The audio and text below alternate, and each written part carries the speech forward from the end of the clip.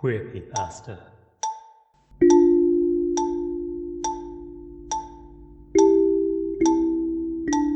Spooks from the LGBT community. Queer by Reddit user Polonium Poisoning. Narrated by Queerpy Tasha and Rosalind Saville. I was only 5 years old when they first tried to put me inside one of those boring boxes. Hey little one, are you a boy or a girl? No. My dad, a total hippie, gave me a neutral name. My mother was relatively fine with me being the way I was, but she always had that told you so smug on her face whenever someone misgendered me in front of her. I soon learned to be amused by others trying to guess what I was.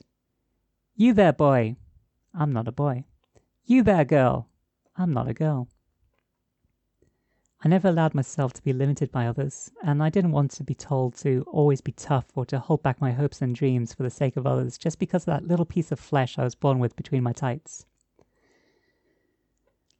On the other hand, I envied the freedom men granted themselves. Always able to have it all. A career, someone to wait for them to come home, and seemingly endless fun and enjoyment at the expense of others. Despite the fragility bestowed upon them, I envied women too. Their ability to remain gentle but rational, and to always be pretty even when they're not, thanks to some unexplained, almost holy inner force. I wanted to have both the perks and no downsides. I think I managed to. I turned up to be slender with delicate facial features, and people's confusion grew, especially because I always made sure to be a teacher's pet, so I didn't have to use the commoner's toilet. I had the keys to the adult's bathroom, spacious and perpetually smelling of jasmine, with the mirrors always perfectly clean.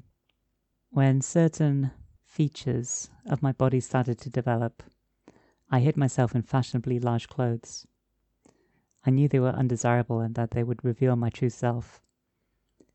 I expected to be bullied for it, but apparently my face was so beautiful and my personality so charming that instead people were crazy about me.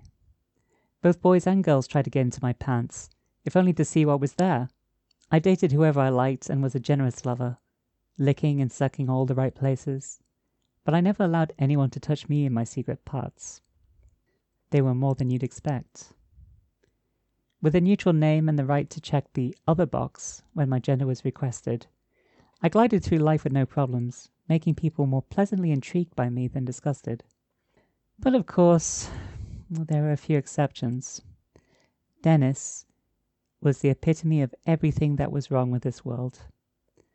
A middle-aged white man in a poorly adjusted suit who had a lowly office job but firmly believed to be part of the economic and genetic elite of America. He had 3 children, all obnoxious little brats, and a wife who wore clothes so modest they were next to rags. Every time I saw her, she always asked him for permission before speaking. When I arrived at the office, coming from another branch, and as his manager despite being way younger than him, Dennis told me to grow my hair so I'd at least make myself useful by being a cute lesbian. He then had the nerve to try sending me to the nearby cafe to get people some coffee because the new hire has to know her place. I calmly explained that I was no female or new hire, and that he would be fired if he didn't show respect for his superiors. He then proceeded to insult me with every horrible word you can call a gay man. As a recently relocated branch manager, I didn't have enough authority to fire someone without consulting with my superiors, but since I recorded and reported every single verbal aggression from Dennis, it didn't take me more than a month to get rid of him. The few weeks before he was dealt with were hellish, and I considered just quitting the job and letting it go. I'll admit that the only thing that kept me from it was my pride. I'd lived 26 years refusing to allow strangers to give me shit because of what they thought I should be, and I wasn't about to lose that streak to a lowly life form like him. But it took all I had, as Dennis did everything he could to destroy me, from stealing documents from my desk to breaking into my car and leaving half a dead pig there. Still, I didn't consider doing then what I ended up doing. It was only after Dennis was fired that he made my life a living hell. I used to think that Dennis was a bitter man and a bully. A pitifully retrograde man in a colourful new world that would never adjust again to his outdated beliefs.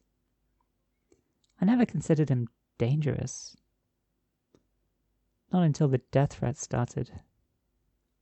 He didn't try to hide himself, leaving notes and papers stained with blood on my doorstep, and hanging by the corner of my street wearing a mask that was only just enough to let me know it was him, without being irrefutable proof when I went to the police. If people are giving you trouble, maybe you should stop being androgynous, kid. The words of the police officer, who completely brushed off all of my evidence, hurt me in a place I didn't know I could still be hurt. I felt again like the helpless 5-year-old me who knew I would never fit in, but still didn't understand why.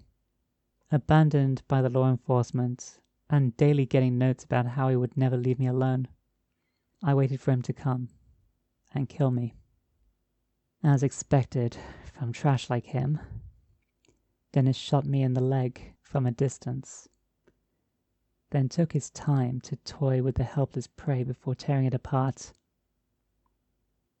His mistake was trying to do it in my house, in my domain. My significant other, who was hidden behind the door, quickly disarmed Dennis and trapped him inside. I easily parried all of his close-range attacks with my hand, surprising him with my physical strength. I'm done with you, Dennis. You're crazy and evil and a danger to others and yourself. I'm turning you into something useful. I effortlessly dragged him to the ice bathtub my partner so thoughtfully prepared, my wounded leg barely limping, and threw him inside. While my significant other immobilized Dennis, I quickly drew a little blood from my arm and injected on his.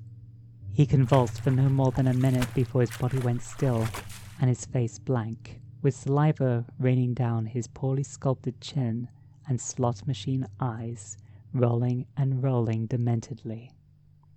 Let me show you what awaits you. I started undressing. No one but the one I chose to marry had seen me this way. Not even my former boyfriends and girlfriends. No one would understand.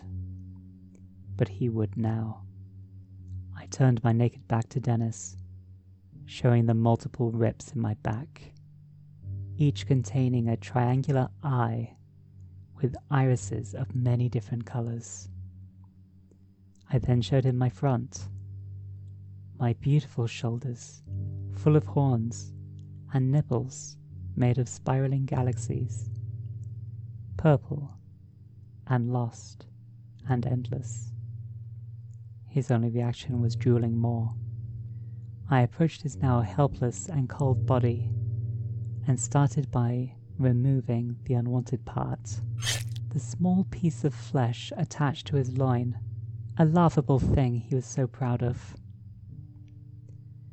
I then started cutting him alive, in 2 equal parts, with the small dagger encrusted with gems my dad gave me as a wedding gift. He was now 2 halves of a person, in perfect bilateral symmetry.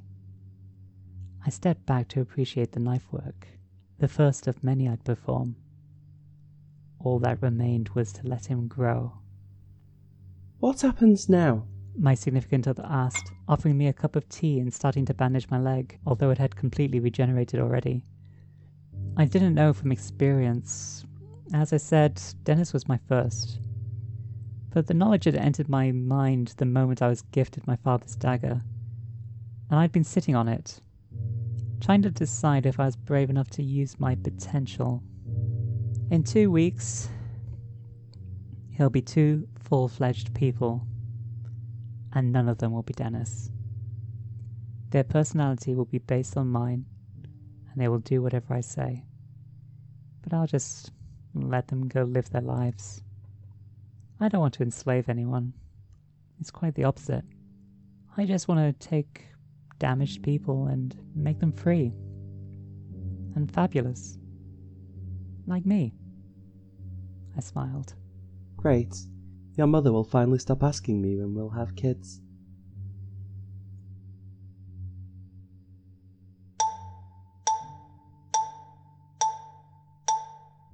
Creepypasta.